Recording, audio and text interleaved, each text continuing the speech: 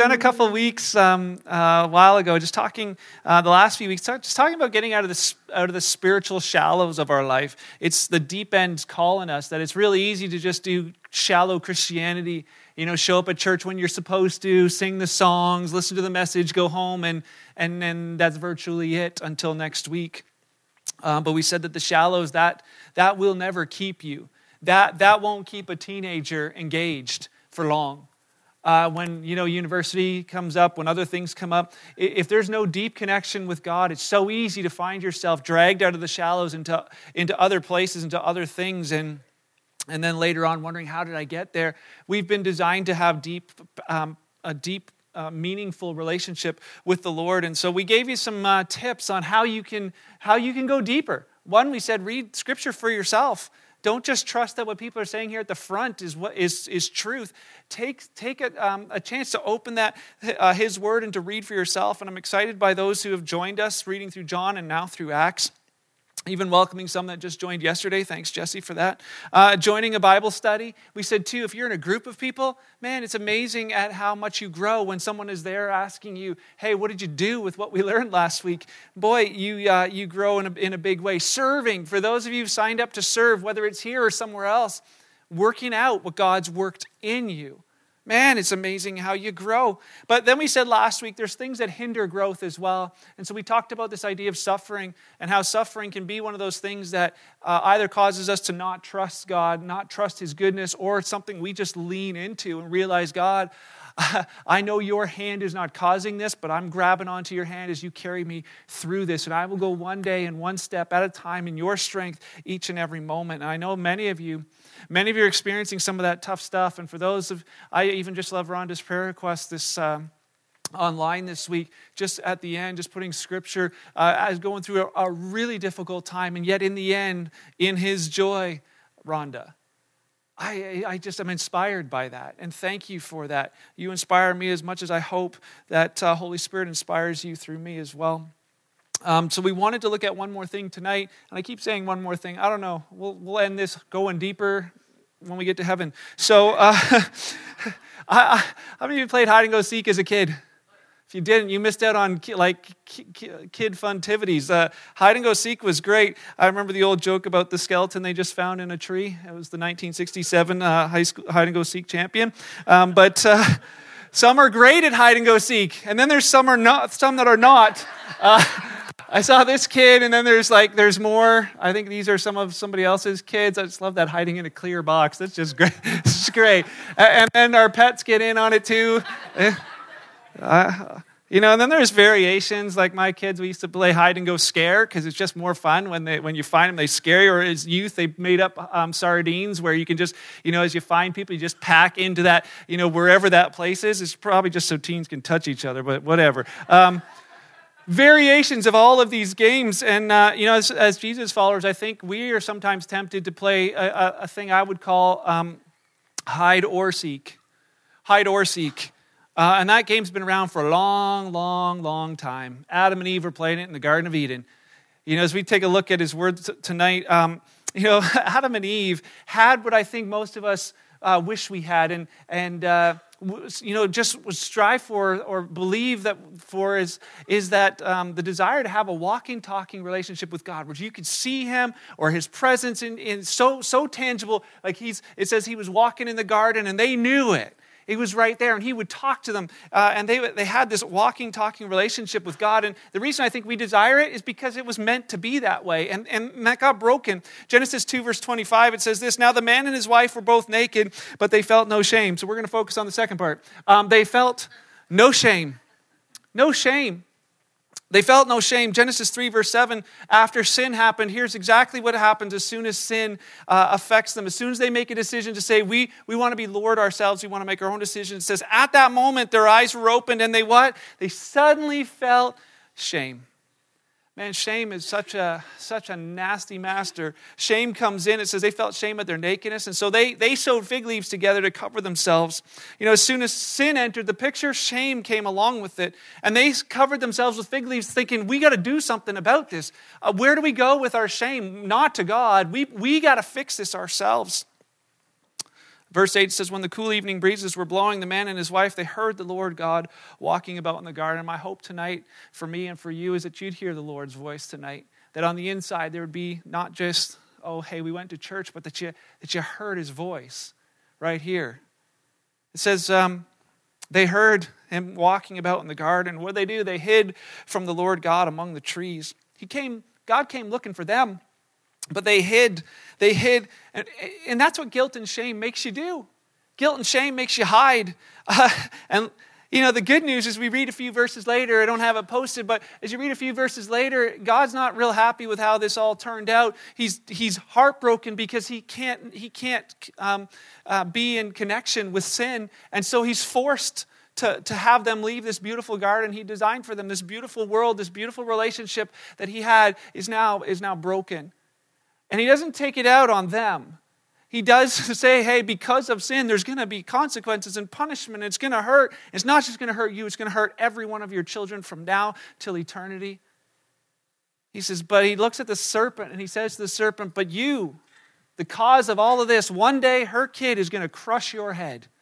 You might bruise his heel, but he is going to crush your head. And it was the first inkling that God had a plan in place to fix what had recently gone broken. And it would take a few thousand years, but the scripture tells us that just the right time Jesus came.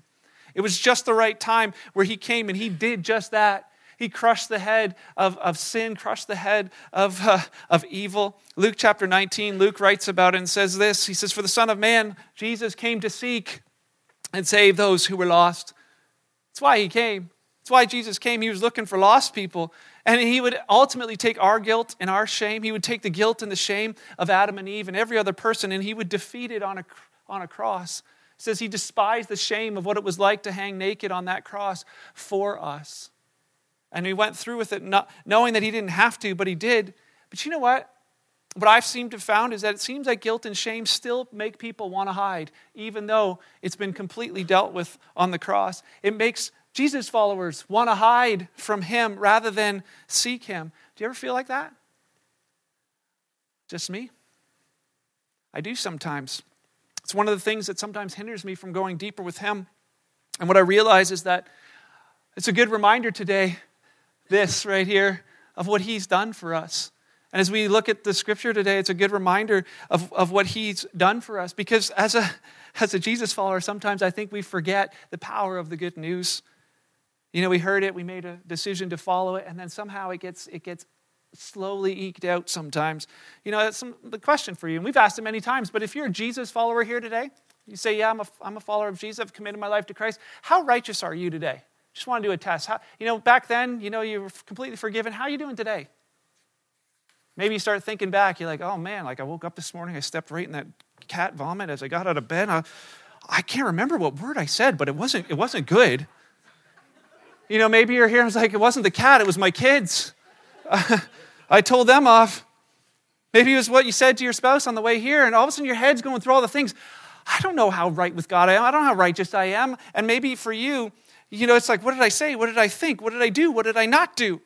And if your first thought goes to any one of those places, you're forgetting what the gospel is really all about. You're misunderstanding what the good news is about.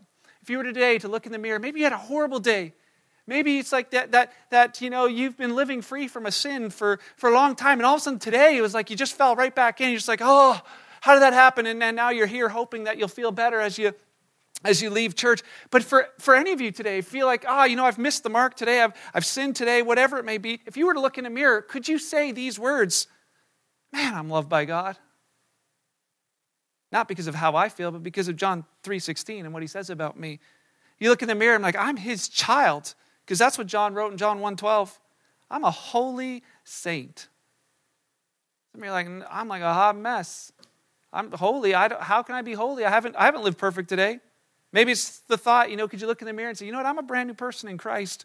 According to what Paul wrote to the Corinthians, I'm free from the guilty verdict. There's no judgment coming for me according to Romans 8. I'm God's masterpiece.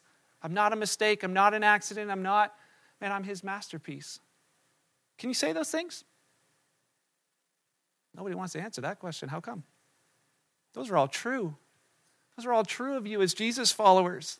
Those are things that are true because of what he did, not because of what we did. Our righteousness isn't based on what we've done, but it's based on what he's done. Are you convinced of that? Are you convinced of that? See, because what we actually believe is way more important than what we say we believe.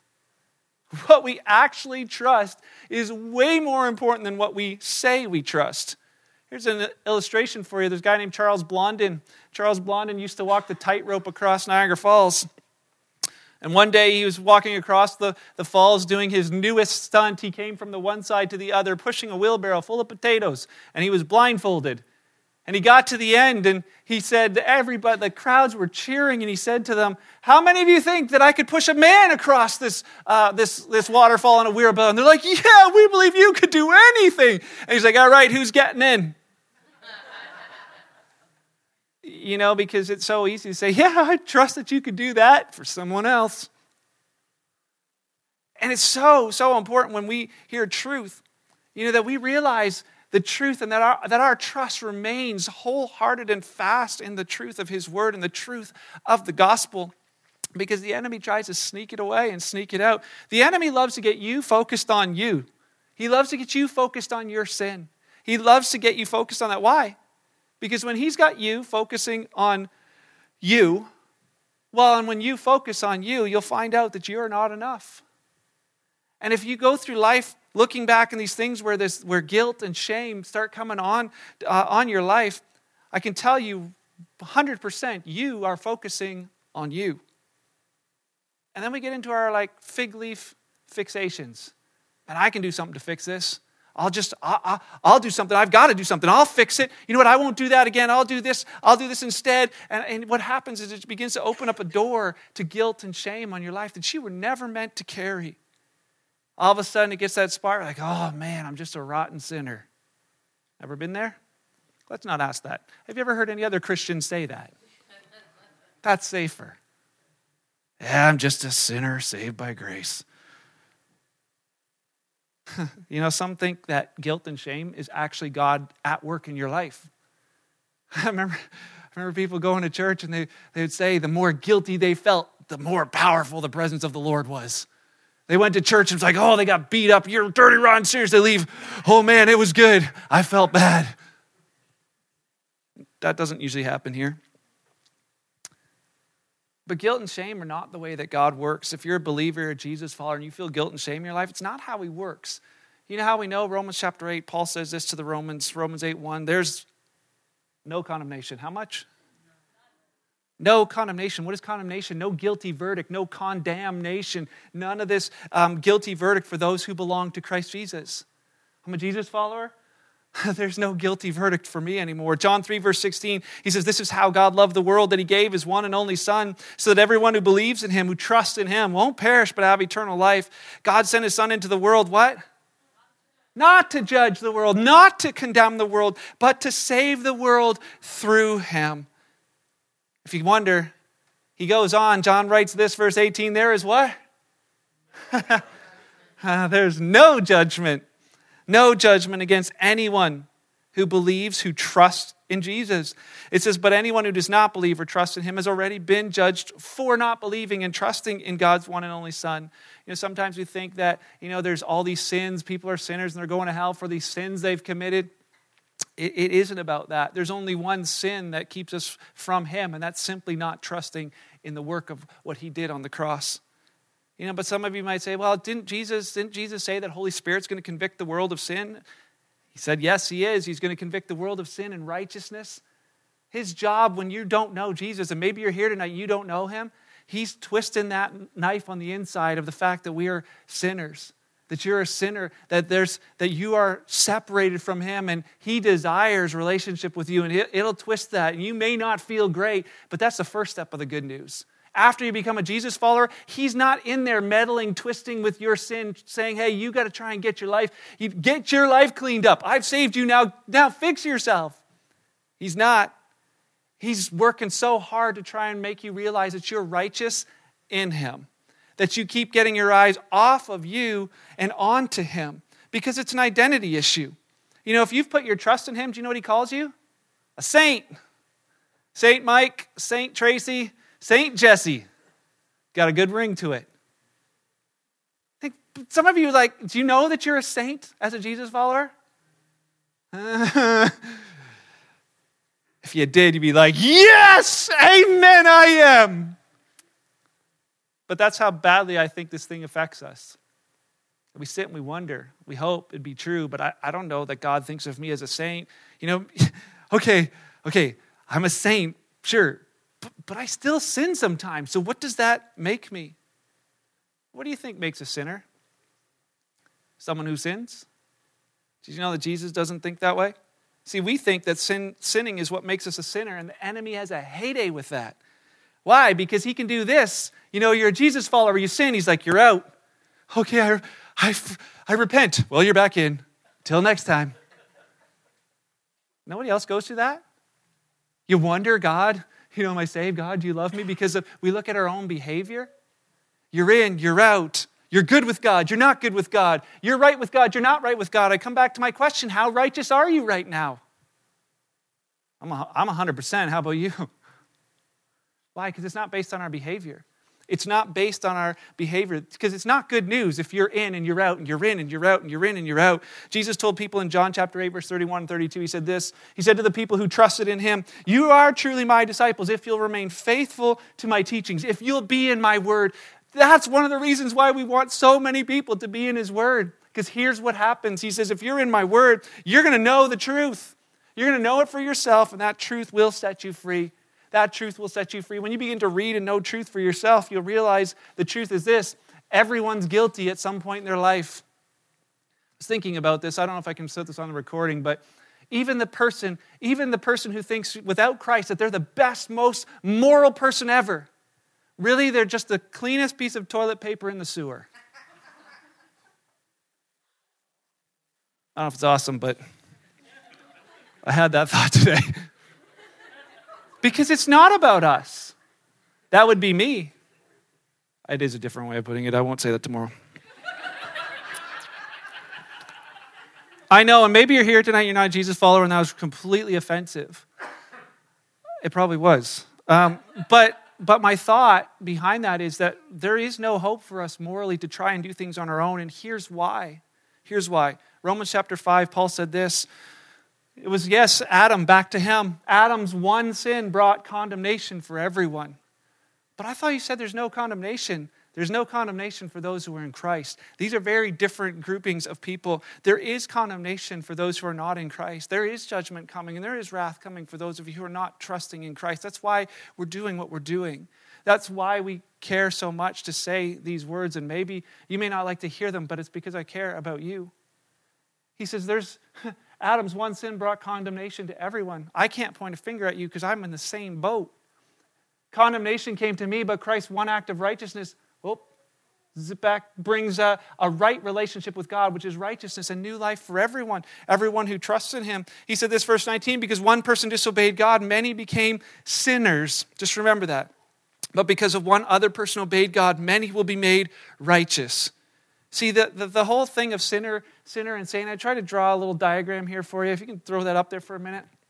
Does it work? There.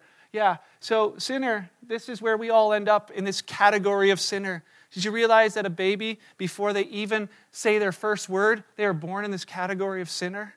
Like, oh, they're so innocent. No. Because you don't have to teach them to be selfish. You don't have to teach them to be greedy. You don't have to teach them anything.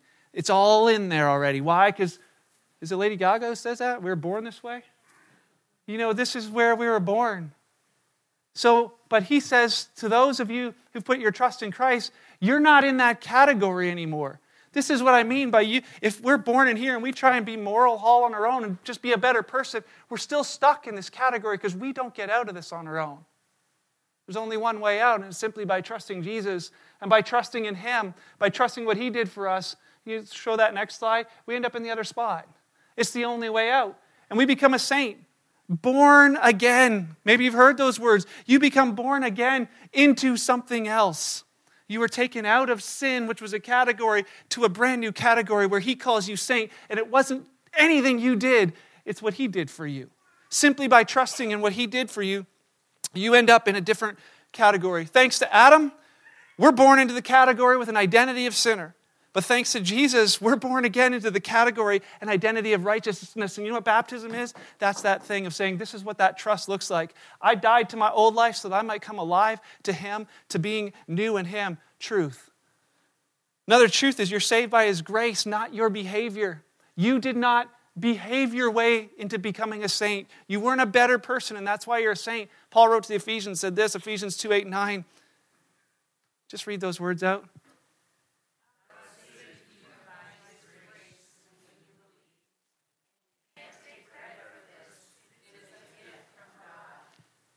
I just meant the yellow, but that was great. Who saved you? Hey, God saved you by his grace. When you believed, when you trusted in him, he did something on the inside. He says, you can't take credit. You just received a gift. Salvation's not a reward for the good things we've done. None of us can boast about it.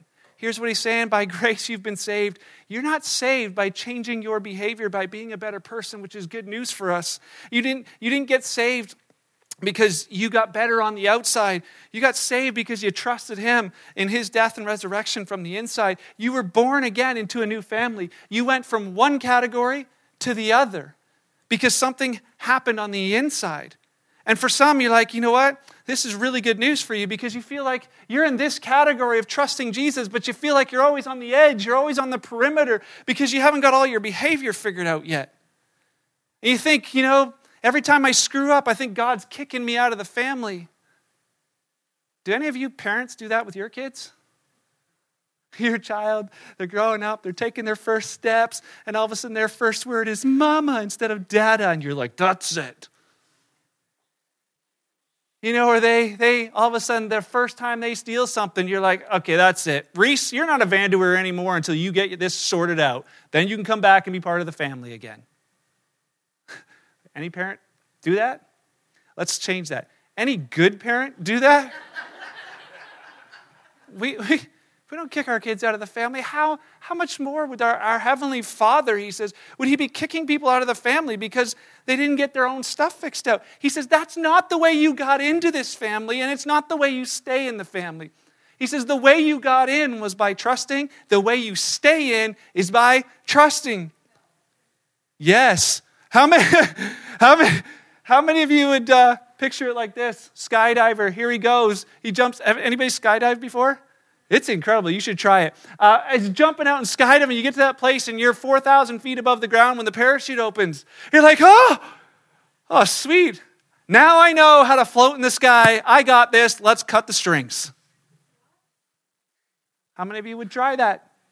No. Why? Because how you got there is how you stay there. By trusting the parachute, he's floating. By continuing to trust, he stays there. And Paul said it this way, my old self, been crucified with Christ. It's been dunked in that water. It's no longer I who live.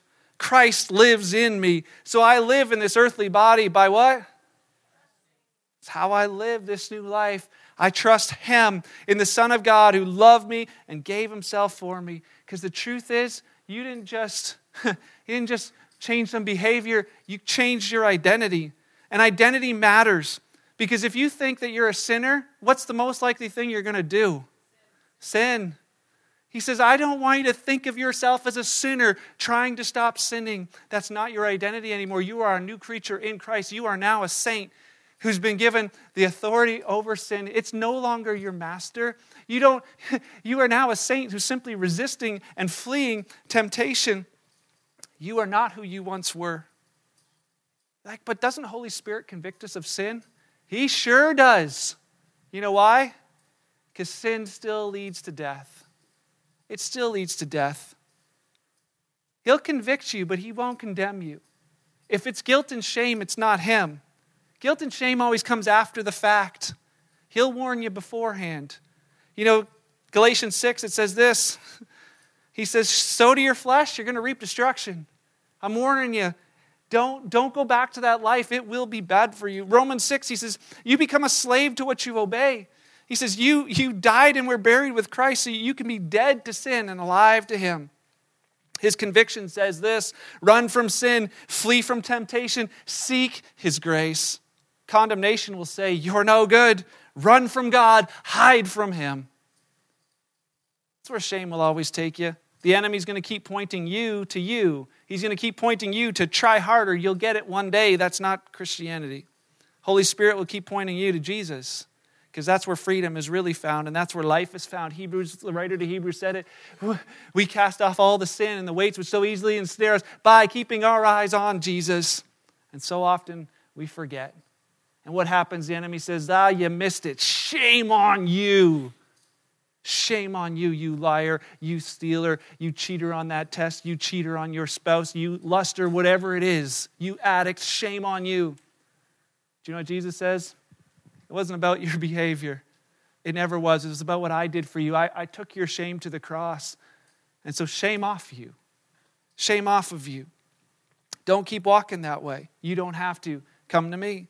The enemy will pour on the guilt because it'll keep you hiding from relationship with God, but Holy Spirit's going to keep drawing you to Him to walk with Him so you don't fulfill the desires of your flesh. Tomorrow there's 2 people getting baptized who recently became followers of Jesus. And as I've been hanging out with them, spending some time with them, they told me this week that they used to be drug addicts not too long ago. And as they went back to the city this past week, as they were walking there, some of their friends who they had always done drugs with before were trying to offer them drugs. And they looked at it and said, I don't even need that anymore. And they just, the gal, she said, as I saw the drugs being offered, she said, not today, Satan. Not today, Satan. I just love that. Man, what a I've been saying that all week for anything. Like, not today, Satan. What a powerful thing that His grace has given you the authority. Not today. Not today, Satan. You know, you've been born into sin. You didn't have a choice in that. But you do have a choice in what happens next. That you could be born again into Christ. Sin, it leads to death every time. But He leads to life.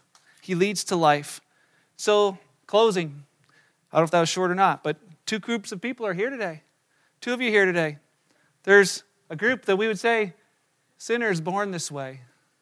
And your Christianity or whatever, your life has just been, I'm trying to be a better person. Maybe that's why you came tonight. But can I tell you something? Jesus is not telling you, hey, clean up your life, get your act together, try to be a better person. He's saying, would you just come to me? Would you trust in me? Put your full trust in me. Not in what you can do, but what I've done for you. To repent, which means change your mind of saying, okay, you know what?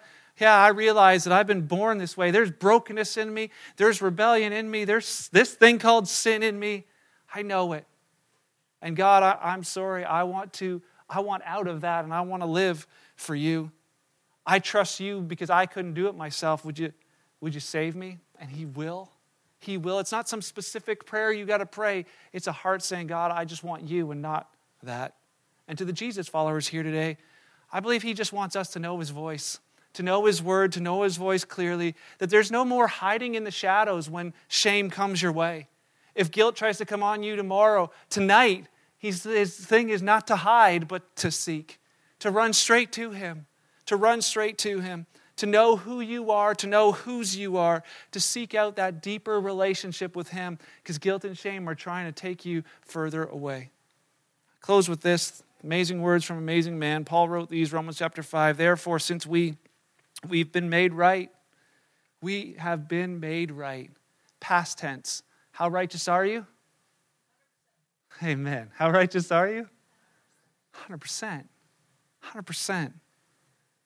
Therefore, since we have been made right in God's sight by trust in Him, we have peace with God.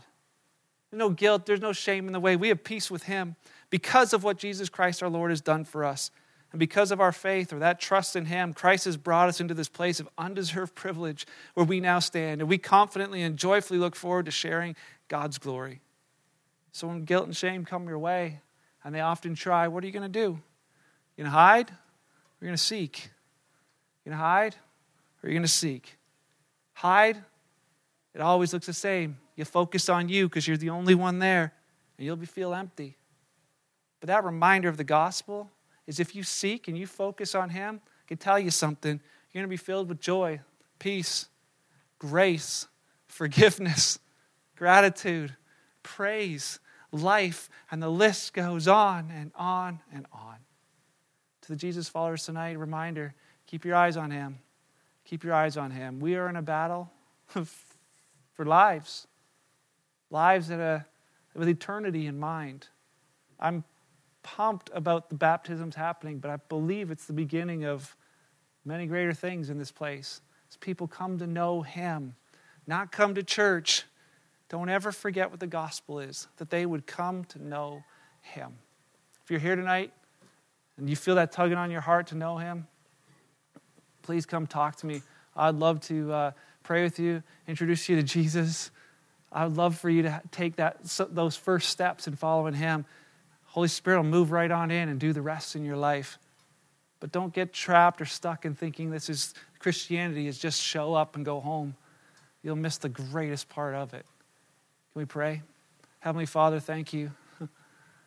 Thank you for the good news. Thank you that it's not just a good news message once, but that as we hear it and as we allow our lives to be continuously affected by it, that it would draw us to you. Lord, for the times where we miss it, I'm just grateful that you make it right. Holy Spirit, thank you for drawing on us, drawing our hearts to focus on Jesus and to walk with you. Lord, we live in difficult times and difficult places and things all around us. Lord, darkness all around us. Thankful for you, the light of the world, shining in us so we might be the light of the world. Pray as we go from this place that people would see you in our lives and through our lives. They'd see the freedom and the hope. Lord, and may we have the words to share for the questions that they ask. They might have the chance to experience your salvation power. Jesus, thank you tonight for Jordan. Thank you for what you've done in her life. Thank you for what you've done in our lives. We give you glory because we couldn't do it on our own. You're the only one who deserves the praise for it, and we gladly bring it. It is in your beautiful name I pray. Amen.